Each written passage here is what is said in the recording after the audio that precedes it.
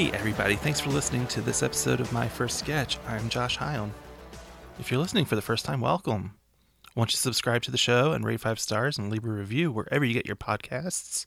You could also like the podcast on Facebook at facebook.com/myfirstsketch. Follow along on Twitter at myfirstsketch. If you head to myfirstsketch.com, you might find some information about some past guests, links to YouTube clips I like, and a couple blog posts. Any questions, thoughts, recommendations, feel free to email me at josh@myfirstsketch.com, and I'll get back to you in a timely fashion. So over the past week or so, we lost two giants in the world of comedy, Jerry Stiller and Fred Willard. Jerry Stiller will be best remembered for his roles on Seinfeld and King of Queens, but his work with his partner and wife, Ann Mira, can't be ignored. Guesting on the variety shows and game shows of the 60s and 70s, they really made a mark together. And Fred Willard. I first saw Fred Willard as one half of the gay couple on Roseanne, not knowing that was a reference to a show from the 70s, Fernwood Tonight. My favorite Fred Willard moments are from the mockumentaries, his roles in movies like This Is Spinal Tap, Waiting for Guffman, Best in Show, and A Mighty Wind. They're all works of a comedy sniper, all fitting in the world, but always so funny. And every line, there's something to laugh at. Different people react to different lines differently. I posted a couple pieces on the blog at My First Sketch. There's a couple of videos there that I really particularly enjoy them. But rest well to both Jerry Stiller and Fred Willard. Philly Sketchfest and My First Sketch will be hosting our next Sketchubator on May 29th at 10 Eastern, 7 Pacific. If you missed the last one, you missed sketches about Jurassic Park, speedboats, Alan Alda, and Garth Brooks. Check out myfirstsketch.com and phillysketchfest.com for more information as we get closer to May 29th. But first, here's a word from our friends at Sketch Nerds. Are you a fan of sketch comedy like Monty Python, Key and Peele, and Saturday Night Live? Have you ever wondered why their sketches are funny? Or maybe why that certain sketch didn't make you laugh? On the comedy podcast Sketch Nerds, we aim to answer those questions while having fun talking about the history and craft of sketch comedy. Every episode features a guest to help us break down our favorite sketches, as well as those submitted by listeners like you. So come nerd out with us and listen to Sketch Nerds at badmedicinecomedy.com/sketchnerds. Today's guest is Craig Scorgie, currently a member of The Wow out of Toronto, Ontario, Canada. He also produces Sketch to the Death, and I first became familiar with him as a member of Good Game. Craig's first sketch is a monologue, and he asked me to put a little guitar music underneath of it. So let's get to the sketch.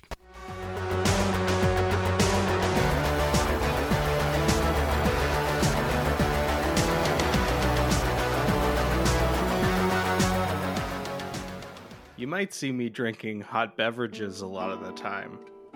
Heck, on the subway, I'm always with a hot little something in my mitts. Maybe a dark roast or an Americano if I'm feeling saucy. A caramel macchiato if I'm feeling a little sweet. I know you might say, hey, he's already sweet enough as it is. Well, ain't that sweet of you to say. Might be a paper cup or travel mug. Hey, you never know with me. I'm always a little unpredictable when I'm on the go. When I'm at home relaxing, I'll have some ceramic sorts containing a little steamy treat. Or maybe some Pyrex if the mood strikes. Never clay though. Never clay.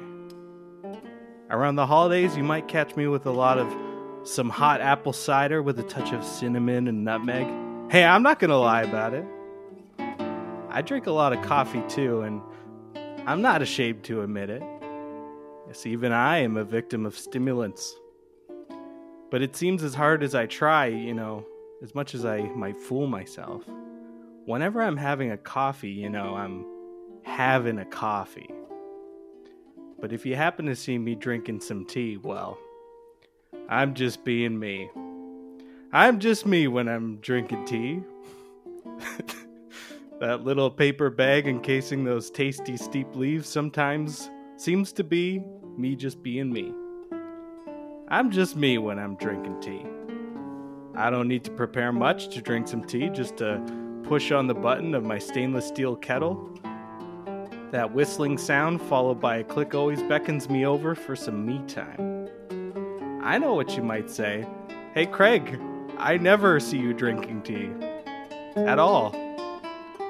Well, it's true, I'm afraid. It's very rare. Almost never. And I seem to not make much time for myself like I used to. I've just been so distracted, you know? But if you do ever catch me on the subway train or the streetcar or even the bus, yeah, I'm humble enough to take the bus. Well, if you see me and I'm holding a hot liquid, just take a closer look. Just lean in a little closer. Because if you happen to see that there's a little string dangling off the side of that cup, well then you know already that I'm just being me.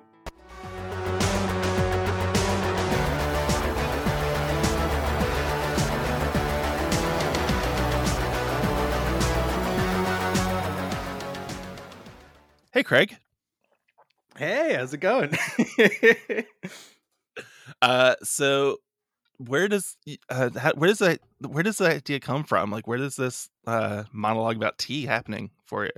Oh man, I don't know. I don't think it was anything I found funny. It was just like the idea that I'm always like I currently do this too, where I just buy a bunch of tea, being like, oh yeah, I'm gonna get really into tea one day, but I never drink it. And I'm like, I have all this stuff in my cupboard. I'm like, oh, I've got all these great teas. You know, I can't wait to get into this. You know, maybe start reading some books. Books about tea. Yeah.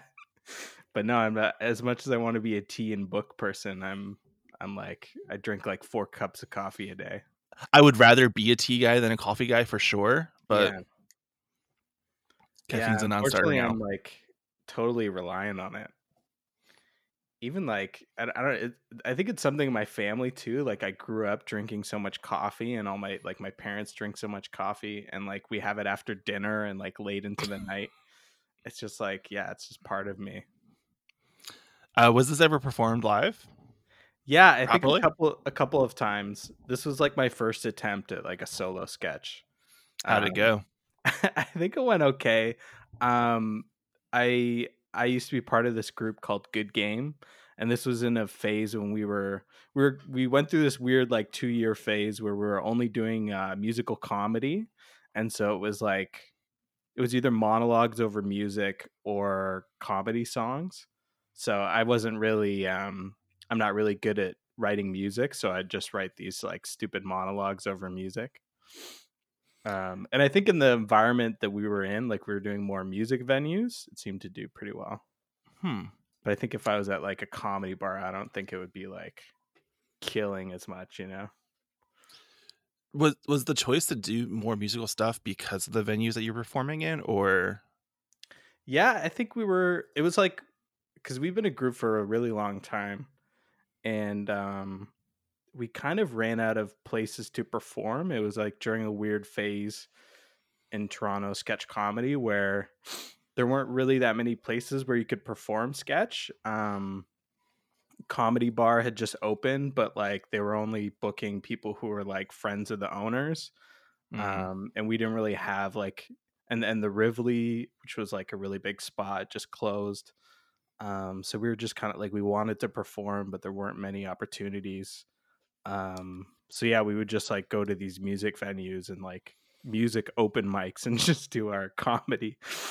Yeah, when I went up to Toronto for Sketchfest this year, you know, before the world ended, I toured around the city and I went to the Rivoli because I knew about it because of Kids in the Hall and everything. Right. And I was like, this is not what I was expecting at all. Like, oh really? Like, you went to the back room? No, I just went through like just to see where it was and stuff. But like the menu that they had posted outside, I was like, wow, this food's expensive for what I think this place is supposed to be. Like, yeah, it's not like you imagine some hole in the wall or something, right? But it's like a fancy joint. I was not expecting that at all. Let's go back to the beginning before we, get into Good Game and everything. So what were you into as a kid? What did you like? What made you laugh? It's interesting because I've never really I've never been like a huge fan of comedy. Like I've always enjoyed comedy films and stuff. I like when I watch shows and movies, it's always like really dark, moody dramas and stuff. but I really liked acting and performing, Okay. and I just found myself having more fun on stage when I was playing those like comedic roles, and I'd always like try and get cast in the musicals because they always had like some stupid character that I could play. It's kind of weird. Like I know a lot of people, they're like, "Oh, I was a huge fan of comedy, and like I really wanted to be this type of comedian or whatever." For me, it was mostly just like it was very fun for me to do, and so I just kind of followed that. Um, as I got more and more into it, I started like researching sketch troops. Like I know I knew about Monty Python and Kids in the Hall, but like I didn't really know much more than that. And it was only until I started like actually performing sketch that I started like going back and being like, who are other people who have done sketch and what do they do? Um, yeah. So it was kind of interesting. So when you were a performer kid, like, did you have a favorite role? Yeah, Like, I don't like. Yeah, I just like being the butt of everyone's jokes. Um, usually I'd get picked for those roles just because I was a very loud kid. I think it's like people who are younger siblings are like that too. They're like fighting for the attention. Yeah, I don't know. I was just like a very goofy, high energy kid, and I think people saw that and they always cast me in these roles, and then I just kind of enjoyed it. I don't know. but like specifically, like, you know, going through high school and grade school, like I'm assuming you're doing musicals like in school. Yeah. Like, is there a specific Yeah, role that you enjoy, like a specific play that like, you know, stands out over the rest of them?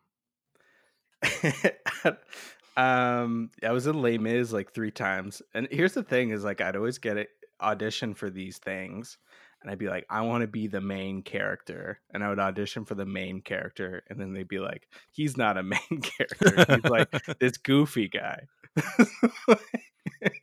So they'd always give me like not the part that I wanted, but just like the comedic role. I don't know, I don't know why. But I ended up falling into that more because it was more fun. As much as like I think when you're a kid, you just want like, and you're in theater, you like everyone wants to be the lead role. Like I was like obsessed with becoming Javert in Les Mis, and he's like the evil guy. Yeah. But that never worked out for me. Um, I was always like the goofy people in the tavern and stuff doing these gags. Yeah, I didn't perform at all as a kid, like, but looking back there was like, oh, I really wish I could have done that. Like, I would have been perfectly happy being Eugene in Grease, like the nerdy guy that the T-Birds make fun of. Like, Yeah. that sounds right up my alley. I don't know if other kids are like this, but like, I found when I was a kid, I actually didn't have any ambition to do anything. It was just like people suggest that you should do something. Like I had, like, you know, like your parents put you in sports or something, and like maybe you like one of them, or like for me, I didn't like any sports, but like I was a very loud kid in school, and one of my teachers was like, "Oh, he's really loud. He should be in theater." And my parents were like, "Okay, yeah, let's try let's try that." And then I had fun, but like there was no moment where I was like, "Oh, I really want to do that," you know? Yeah, I totally understand that ambition thing as a kid because like I quit the baseball team my junior year of high school because I didn't want to take a physical. Yeah. And I was just like, you know what, this isn't that important to me. Like, I'll just move on with my life. Like, and that was the end of my baseball career. Was, okay. Yeah.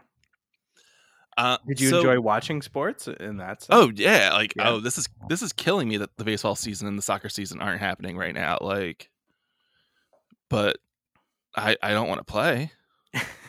Like, I'll sit there. Like, I don't want the physical like activity of it.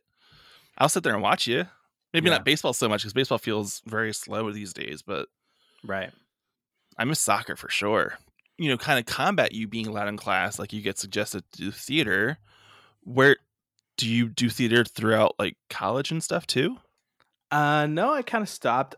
Basically what happened is so I was doing it there's like a kids theater company in London, Ontario that I was part of. Rachel McAdams was part of it. She's like the famous person that came out of that company. Like at the But same time as you?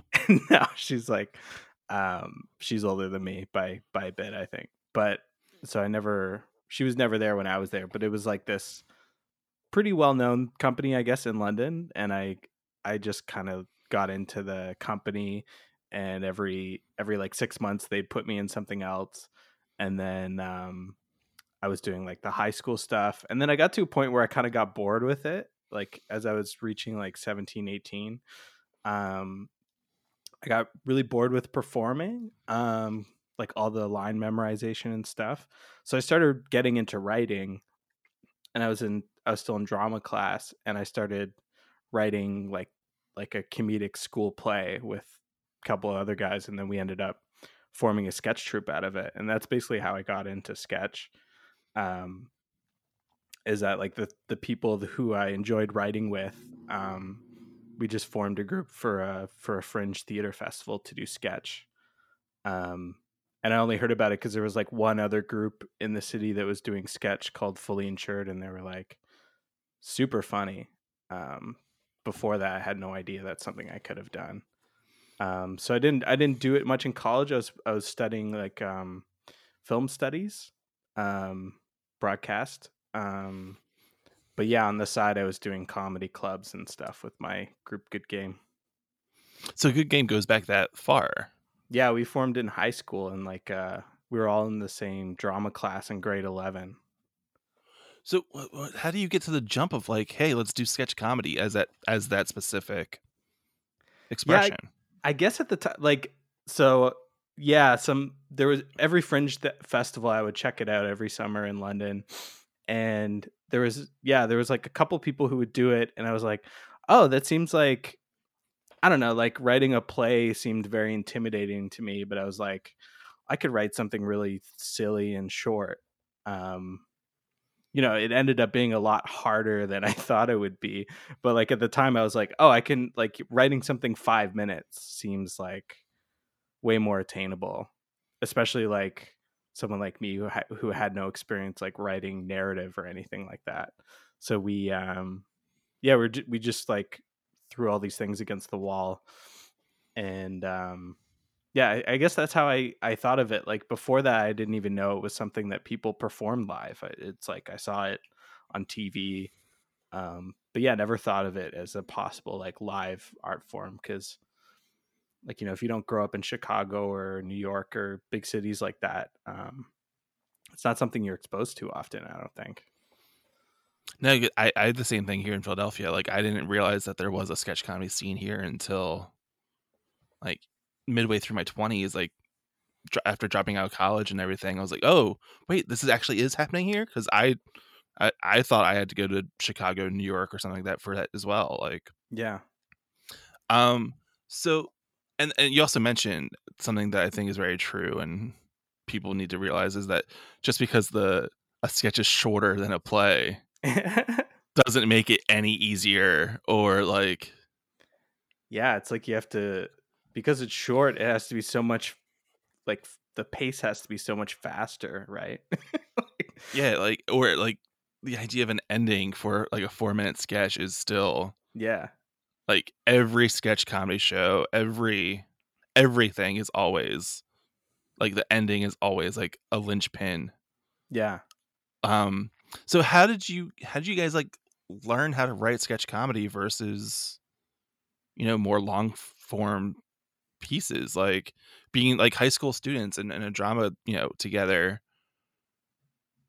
and then Yeah. going to sketch comedy? Like, how do you guys, is it just all learning on the fly, teaching yourselves how to do it? Yeah, like we would meet once a week, because we made this, like, we bought into this fringe theater festival, and we're like, okay, in August we have to put something on, and we just locked ourselves in this like room one day every week, trying to write as much as we could. Like we all were really good friends, and we had good chemistry, so at least that was going for it. The first show we did was like pretty awful, I think. Looking back on it, like I look at some of the scripts, I'm like, this is like way too long. There's like no real premise. Um, so yeah, it's London, Ontario was like kind of a cool environment for that because there's not really, it's a smaller city. There's no one else doing it. It was kind of novel when we were doing it. So we just did that for like 3 years in a row, writing like a full hour sketch show. And eventually they started getting better. Because we get feedback from the audiences and like we'd perform something and we'd be like, oh, that didn't quite land as much as we thought it would. So it's like that weird kind of trial and error way of learning. But then I got to Toronto and I started like going to Toronto Sketch Fest, and I started as a volunteer, and I was like just seeing as many shows as I could. And I think I learned the most just by watching people in Toronto. Like that excelled my skills so much more than like when I was just like trying stuff out in London, Ontario. But I'm glad I had that experience, because I think if I grew up in Toronto, I wouldn't have had that. Like we would have been eaten alive. Like if we tried doing a comedy show, like these 3 high school kids with no comedy experience,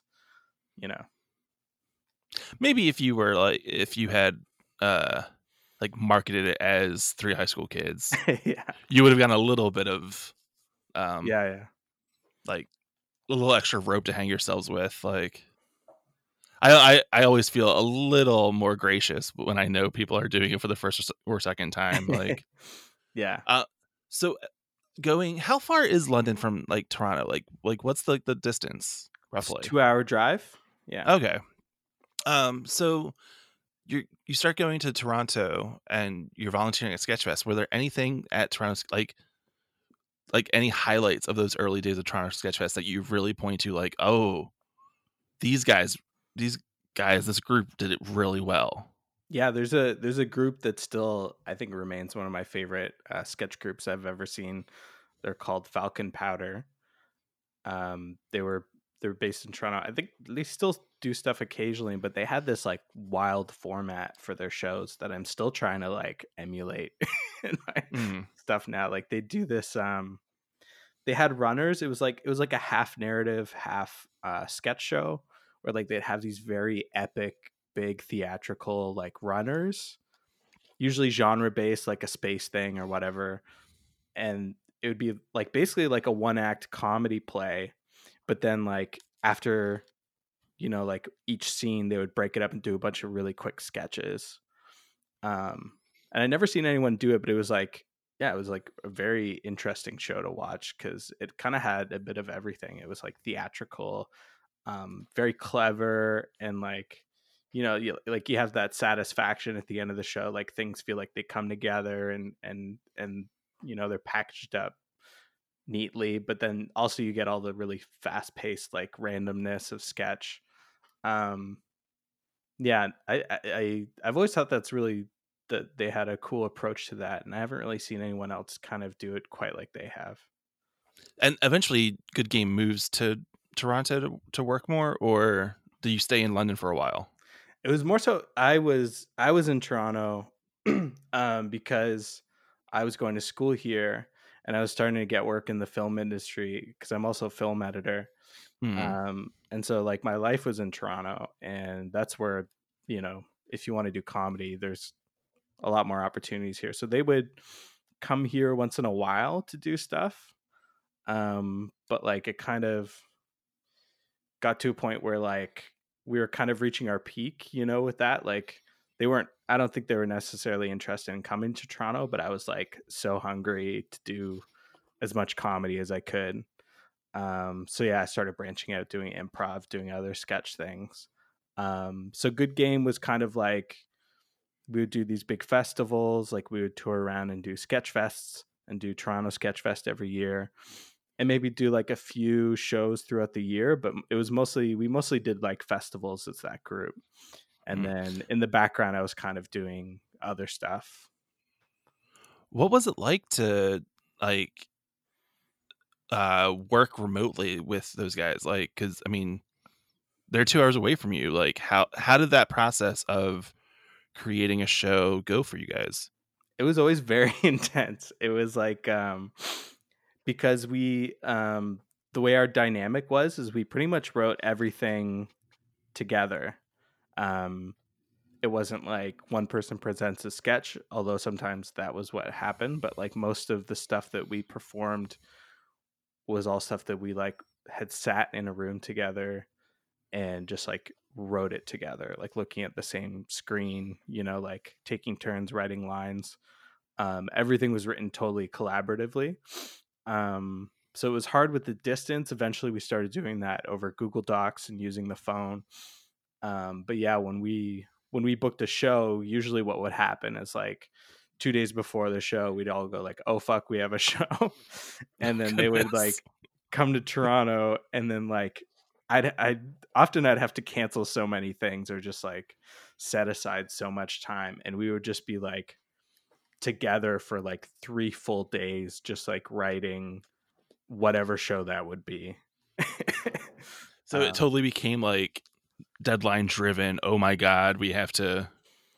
Yeah, and it was always a panic. It was never planned. Like I think we set aside these dates for shows, like knowing that we wouldn't write new material otherwise. And then like once we had that, we were like, okay, we'll take the best of that for the festivals. But like, yeah, every time we did like a show testing out new stuff, it was always like right to the last minute writing it. Because I think the first time I heard of Good Game, one of my friends, and I'm going to totally like blank on which year it was, like went out to Chicago with their sketch troupe and saw you guys. Oh, nice. And it was probably like 2018. Okay. Where and she was like, oh, these guys were so good, like it was so cool, like. So like I had heard of Good Game for a while. Nice. I'm glad. You never know, like. But then like and then watching it. And then you had posted the set from last year's from 2019's Toronto Sketch Fest a couple days ago, right, on YouTube. The Good Game watches Homeward Bound. Oh my god, yeah. and I watched it and I really dug it. And cool. you mentioning that, like, we sat in a room together. I was like, oh yeah, one person couldn't have like written a chunk of this. Yeah, and that was like that was something totally different for us too, that show. Because that was our first like concept show. Like, like the hardest thing was like, how do we weave sketches into this? But yeah, that was like, yeah, it was really weird how that idea formed. Mostly we were just like brainstorming for most of the year, and then the show came together in like 1 to 2 months. Is there a specific reason you guys picked Homeward Bound? It's kind of, yeah, we kind of arrive at things from weird tangents. Like, I think it started with someone pitched a show and it was like comedy for teens, and it was like us just being these really hokey, like friendly people trying to be so cool with our comedy.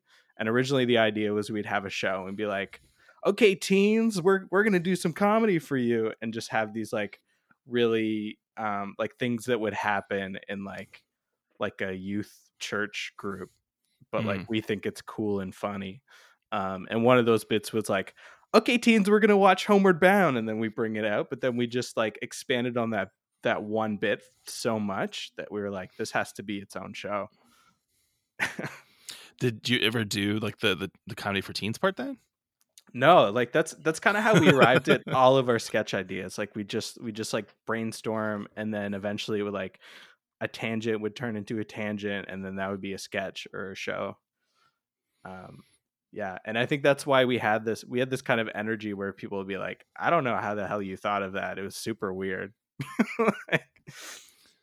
like all the left field ideas.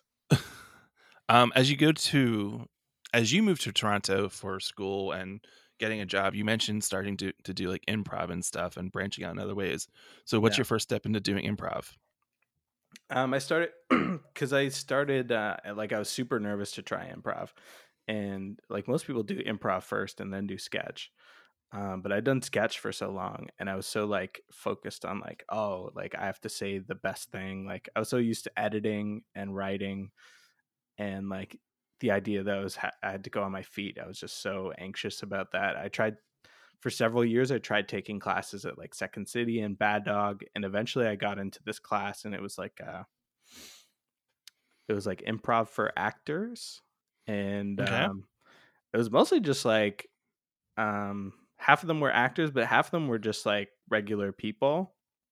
And I think the environment of that class was just like so positive, and made me really fall in love with improv, and like made me stop thinking like, oh, I have to be funny all the time, like just have fun, just follow the fun. um yeah, like that. I think it was only that class that really got me into improv, and then after that I started doing stuff at Bad Dog and Second City. But like before that, I was like, I don't know, you take those classes and you can, I don't know, the energy is totally different if you're not comfortable with improv. Like everyone's trying to be the funniest person in the room. It's not like, I don't know, I found it really weird to like start learning. Now I'm more comfortable in those environments. So And then as you like, so what are other things that you're doing in Toronto as you like as you're starting to work other than with the Good Game Guys? yeah, I mean, mostly I was producing stuff. I had a show called The Wonder Show. I was doing once a month at the SoCap. And it was just sort of a way to force me into writing solo sketch. Because I thought like that's super flexible to do. I don't need to like coordinate schedules. I can just like show up and do solo sketch. So I had the show once a month, and I would host it in character, or I would do a bit. And eventually, that picked up steam, and I took it to Comedy Bar, and we had a pretty good audience on Saturday nights. And then, I got really into producing. I started this sketch tournament called Sketch to the Death, which Okay. we just did our second year. And it was like, it was based on a tournament that we used to have years ago that was so much fun when I was starting out that we lost in the city. So I wanted to create like a sort of like a tournament for sketch comedians that lasts like several weeks. The last year was really great. We had like massive audiences, but with Sketch to the Death, like what's the format of it? Like, is it just like 16 sketch teams or eight or whatever the number is, like doing a certain amount, or are there other rules involved to it? Yeah, it's gotten a lot better. The first year was 30 groups, and each show they had 5 minutes. Oh. And round 1 was in one day. So it was like 30 groups in like consecutively. It was like way too much. I think everyone had fun, but I think the audiences were super burned out. This year it was bigger, and it was 48 groups. Wow. And we did it over 6 weeks, and we sort of split up the shows. So like round 1 lasted for like 3 weeks. It was just like every Sunday. And just 5 minutes? Yeah, 5 minutes. Oh. And then but it was kind of cool because it brought it's like 5 minutes round 1, 5 minutes round 2. Round 3 was like 8 minutes, but you were allowed to do one sketch that you'd done before. And then the finals were 15-minute sets, and it could be a best of. So this first round sketches had to be new material. Yeah. Oh, that's interesting. New to the tournament. Sure. Yeah. It's like a way to encourage people to work on stuff outside of the tournament too, so that they could come with their best stuff if they wanted to. Also, in a way, making it low pressure for people who are like, because there's so many groups who saw the 5 minutes and were like, oh, this is a great opportunity for me to try sketch. There were so many people like doing it for the first time, and that was like the thing that brought them out. Yeah, I can't imagine like going to like that first year where you mentioned that there were 30 teams each doing 5 minutes. There's a part of me that would like, me buying that ticket makes that sound like a great idea, but halfway through I'm sure it became the worst idea ever. Yeah, like I would have been there in the audience just like so mad, like there's still another hour of this. Like, Yeah, no, like the first year to me was very focused on like how do I make this the most positive for our performers. So it was I was splitting them up based on experience level. So like people who are brand new, they were in a heat with like other people who are just starting.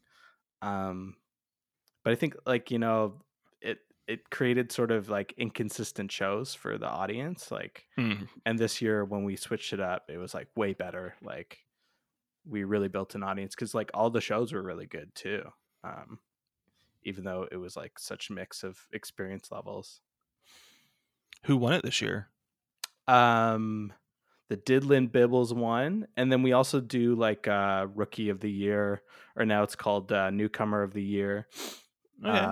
Which is like a group that just formed like less than a year before the tournament.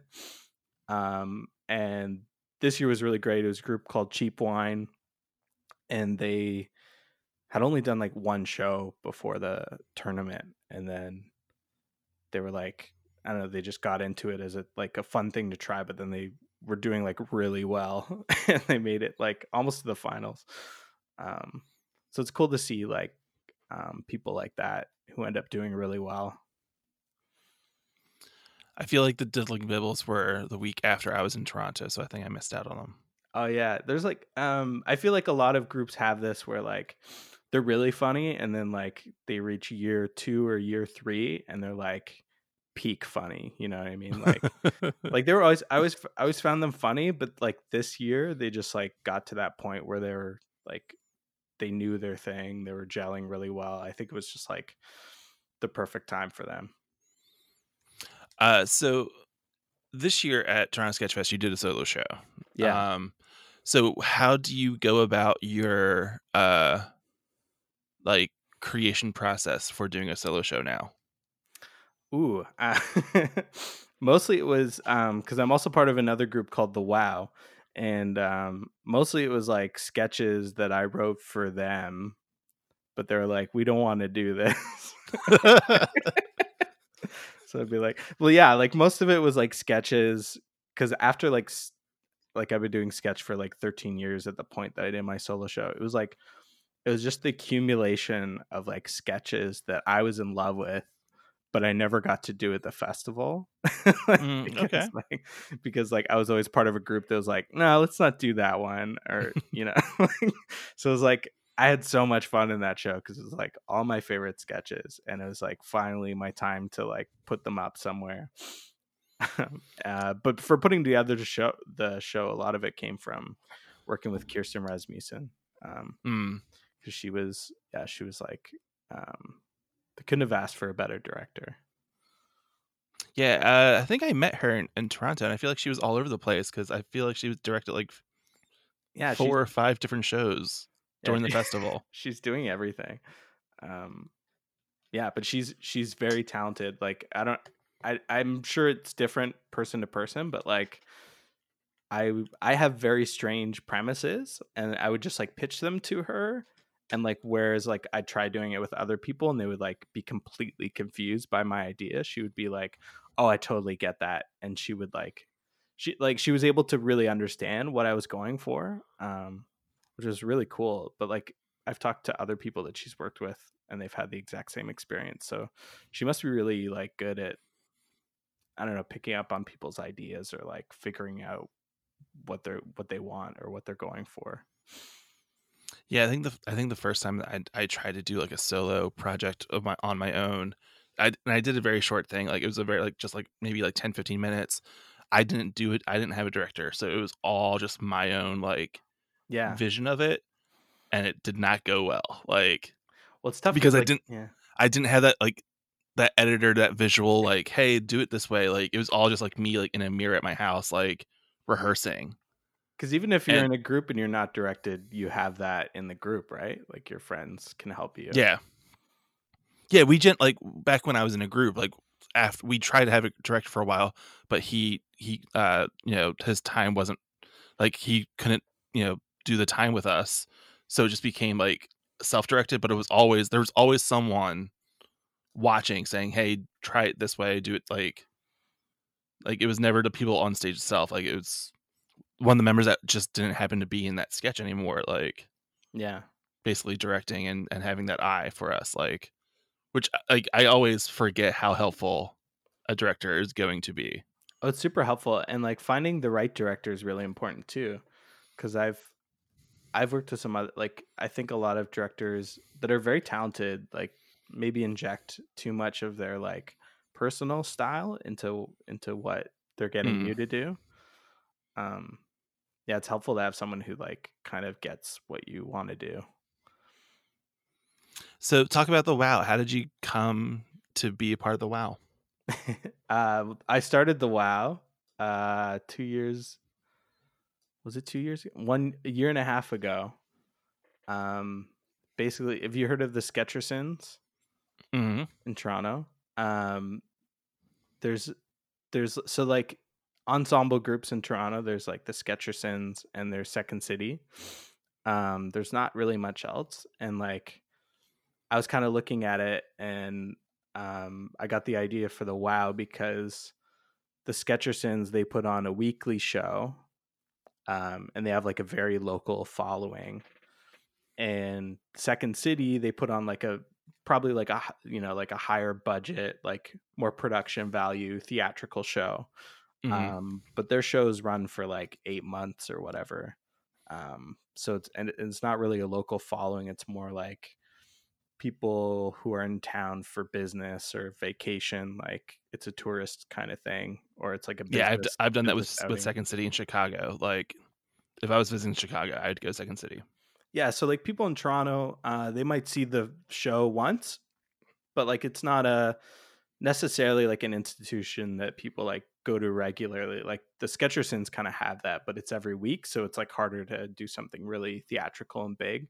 So my idea for the WoW came from like trying to see if there's a middle ground there, like a group that's like equally as talented and like kind of like an all-star ensemble who like, maybe instead of every week it's every month or every other month, and like we put together these really big shows that are kind of like, for a local audience, but maybe a bit more than what you would get at a weekly show.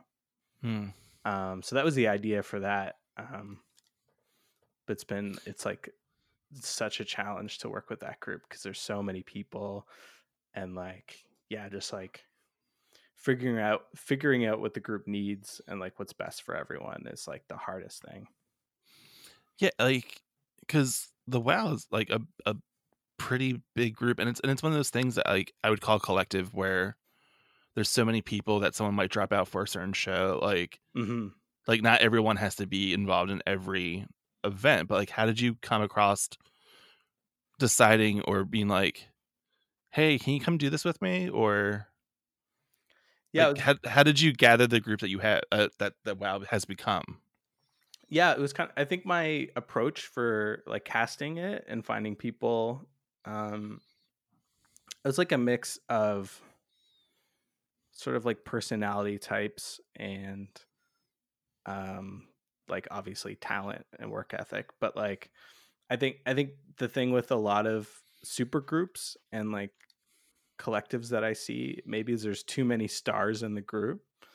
And sort of my approach for the WoW was like finding people who are extremely talented but also very like very collaborative, like don't they're not so big that they, they're willing to learn and like from other people in the group, or like try writing something that's completely not their style.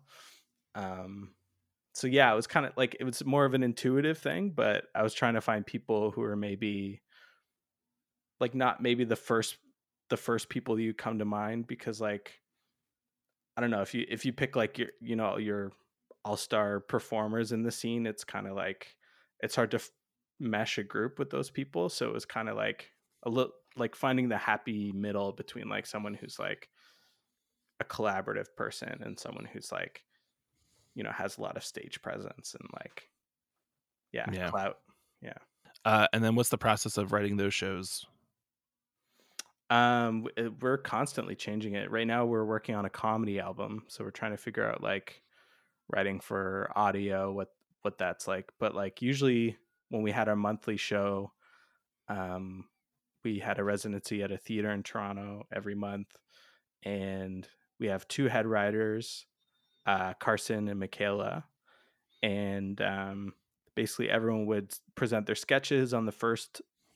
We met every Monday, so on the first Monday, all the sketches would be sent to Google Drive, and we'd have like a writer's room where we read all the sketches, and then they get notes from the head writers. And then Tuesday was like first rehearsal, and so we'd have like a super long running order, and then the Tuesday, the following week would be the first rehearsal, and then we do second rehearsal and then show. So it was very rushed and very intense, but we got it towards the end of our monthly run. We got it to pretty efficient level where like, you know, the sketches were coming together really quickly, and we started assigning directors in the group who were getting more comfortable like working with people. And that was before we started doing Sketchfest and stuff. So it was like a good primer before we started like going to Chicago, going to Philly and all that. And that's a great segue since you mentioned going to Philly and Chicago. Coming to different cities, either with Good Game or the WoW, like, have you noticed differences in audiences in the various cities that you've gone to? I can't really put my finger on it. I think it's like the fact that you're a little bit different maybe than what people are used to seeing. It's always fun to see in the audience, like people getting so surprised at like something that you're doing. Whereas like I don't know, you know, like cities kind of have their own styles. Like I think Second City has really influenced Toronto, so like you can see a lot of like Second City influence in the scene. And like I don't know, you take people in that environment, take them to another city, it's like totally different. I love seeing the local troops too. In Philly. Philly's one of my favorite. I'd say Philly and Seattle are like my favorite sketch cities.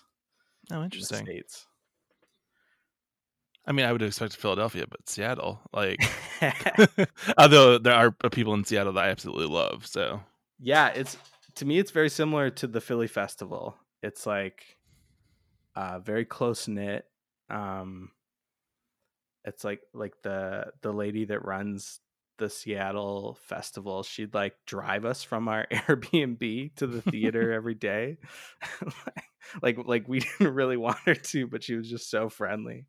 And yeah, they just like everyone hangs out at the theater, everyone goes out for drinks at the same place. And yeah, like you don't get that vibe when you go to Chicago or bigger cities. And that's like the charm of the Philly Sketchfest for me. It's like the community aspect of it. Yeah, because like if you're traveling, like I don't know, it's like way more fun to like actually meet people, you know, hang out with different people. I always found when I was doing Chicago or other cities that it was very fun in a different way. But yeah, it's nice to like, I don't know. Because I heard with Chicago, like there are so many like venues happening at the same time. Like everything's just so spread out. Like there's nothing, like there's no way of everyone being together. Yeah. Yeah. Stick to 1 or 2 venues, people. That's helpful.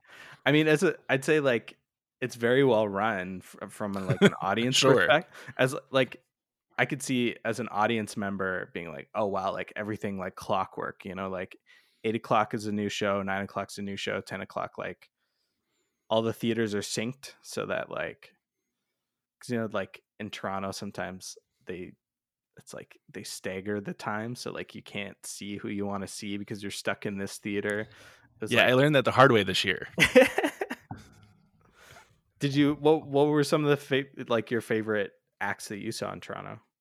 Oh, I didn't see anything awful at all. Like everything I like everything I saw, I enjoyed. Nice. It just I missed out on certain things because of one was at 7, one was at 8, 30, and there was no way of actually doing it. Yeah, even when they're in the same building, and it's because they're long shows, it's like, yeah, it's hard to hop out quickly. Yeah. That's the one thing I like about Chicago is it was like everyone gets 40-minute sets. So it's like, time in case people go over. But like Yeah. every hour there's like new show in all the theaters. So like you can hop around, see people. Do you enjoy like the producing aspect of a show more than the performing? Yeah, I don't know. It's like it's kind of very simple, and it's like That's a weird way of asking that question. I'm sorry. Like, no, well, like I think the same reason why I'm drawn to like performing is sort of the same reason that I like producing, and it's like the same reason why I like editing film, is that like I don't know. It's like I think I get the same feeling when I'm sitting at the back of a theater, like seeing like people react to something that like I put together versus like being on stage and getting that from like a sketch I wrote, or like sitting at a film premiere and like seeing people react to something I'd been working on. Yeah, it's all just like that sense of community and experience. Producing is really rewarding because you get to really have like I don't know, for me I feel like it's my chance to give back to the community and like encourage people who are new and maybe don't have the space to um to put on their own stuff because they're not getting asked to do shows, and there's not that many shows to begin with for them. So like it's always cool to see like to create a space for like other performers to grow and develop. Yeah, because like people gave me that shot when I was starting out, so it's cool to give back like that. yeah, that's nice. That's Like is it like that for you when you do the festival? yeah. When a show like in Philly Sketch Fest goes really well, like there's definitely way more pride in that than me doing something really well on stage. That was a really surprising thing to me. The first year I became a producer at Philly Sketch Fest, I was like, when a specific group from out of town like really knocked it out, and like we made that decision to bring them in, I was like, all right, yeah, Yeah. that was awesome. Like, Yeah, and I get that from because I do jury work for the Toronto Sketch Fest, so I get to like usually there's like one group you get to champion and be like and fight to get into the festival. And when they get in and when they do well, it's like so satisfying. yeah, I don't think I like there's a specific team last year that I don't think I was met with much resistance. Like I think everyone was a yes, but I was very much a yes. Right. So when their show went really well, I was like, all right, good, cool. Like at least my taste is on point tonight. Like that's good. Like I'll take it. You had mentioned that you didn't really get into sketch as a kid, but when you start doing it, you start looking into stuff. Is there something from like Canadian comedy, like off the beaten path? Because down here in America, we do get certain things, so we know about Schitt's Creek. Right. Baroness is starting to grow down here, but like, is there something like really? Canadian that you would recommend? Ooh, man, that's like all the people you named are like I don't know, like I'd say like Nathan Fielder, but he's not, like he's well known. Yeah. Like I think what was before? Like you probably know about Picnic Face, right? That was a long time ago. Yeah. I think it's mostly right now it's mostly Tall Boys, Baroness Von Sketch. You're familiar with Tall Boys, right? Mm-hmm. Yeah. Yeah, there's like I don't know. Yeah, I feel like comedy's kind of in a weird space right now cuz I don't know. There's like a lot more small little web series being made for CBC. Right. They're like creating so much content, but yeah, there's nothing that's like I'd be like, "Oh, you have to see that." I think Schitt's Creek and Working Moms and what's the other one?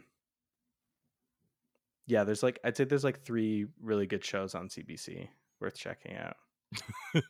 Just 3? Yeah. I worked on Working Moms though, so maybe I'm biased. I'm trying to think what that third one would be. Kim's Convenience, or Kim's Convenience is pretty funny. I like that. I'm just trying to think of Canadian things that I know of, or billboards I remember seeing when I was up there. Honestly, like whatever you've heard of is probably what there is. Yeah, I feel like if it trickles down into America, there's at least some quality to it, for sure. Yeah. I ask everybody, and I know. Well, I mean, it's still a thing up there, but do you have a favorite SNL cast member Right now? ever, all time? All time? Yeah. I'm a huge Eddie Murphy fan. Eddie Murphy and what's his name? From the show? Joe Piscopo or Chris Farley. Oh, okay. I was thinking Matt Foley, and I was like, that's not who he is. Yeah, that's not his name. Yeah, that's anything specifically from like Eddie Murphy, or is it just like the movies that he had done after? Or yeah, I guess like he was yeah,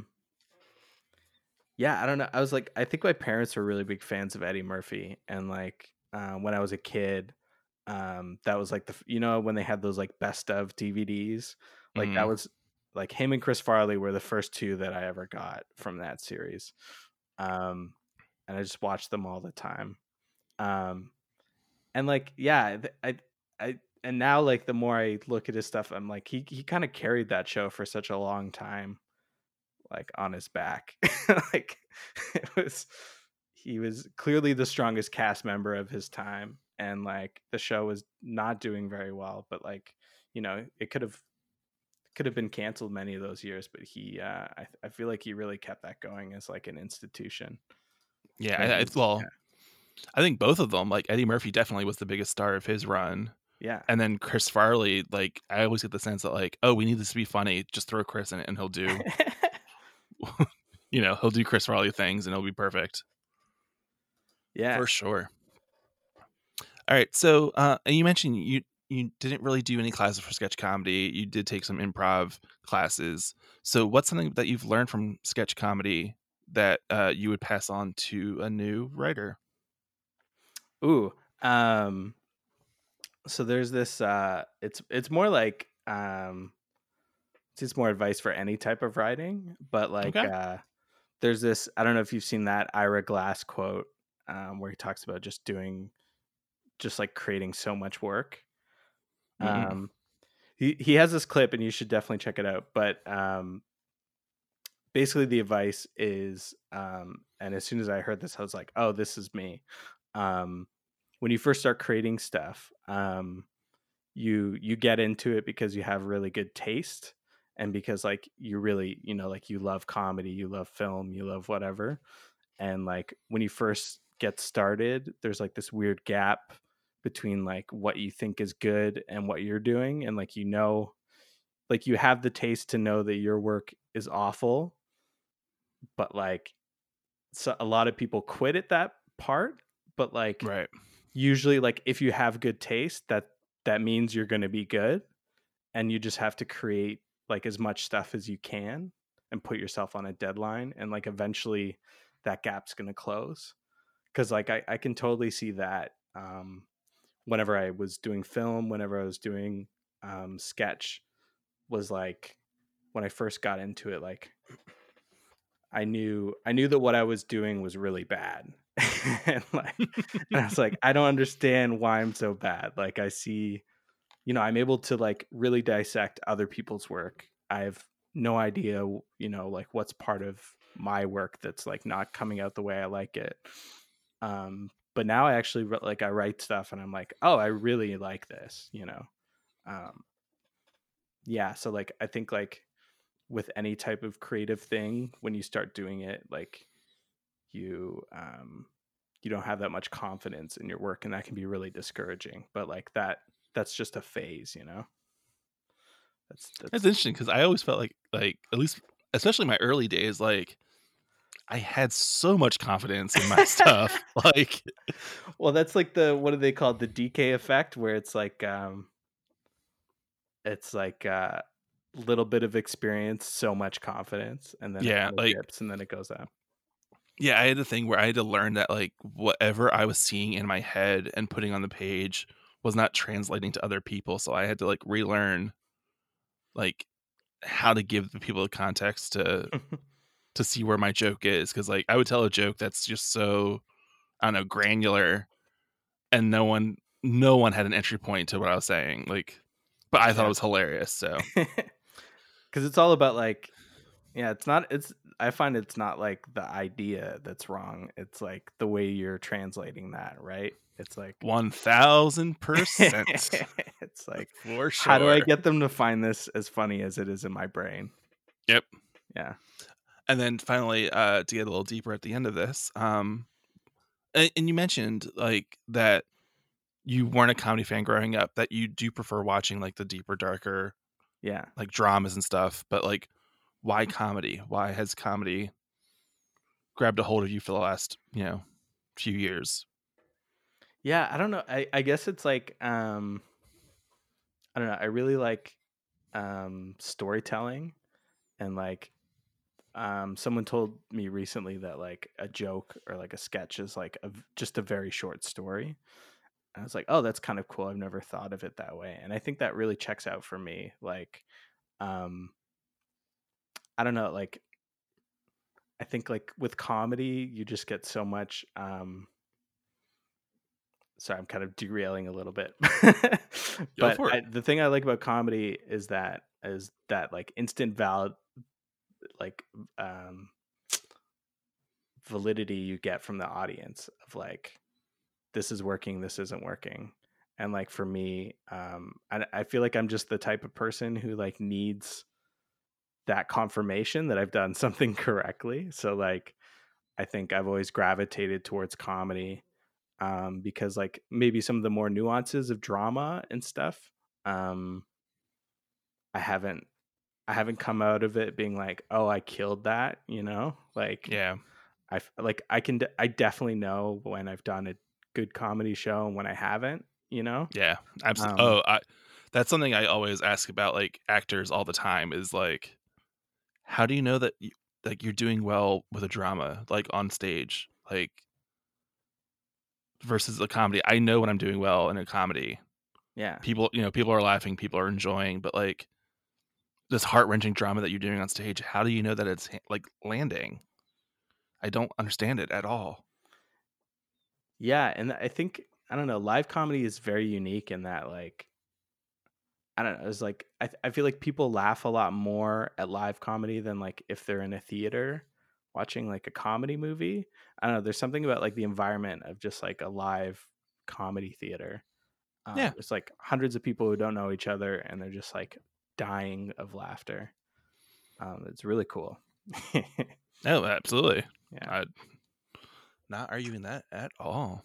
Why don't you agree with me with the No, people laughing together is not a good thing.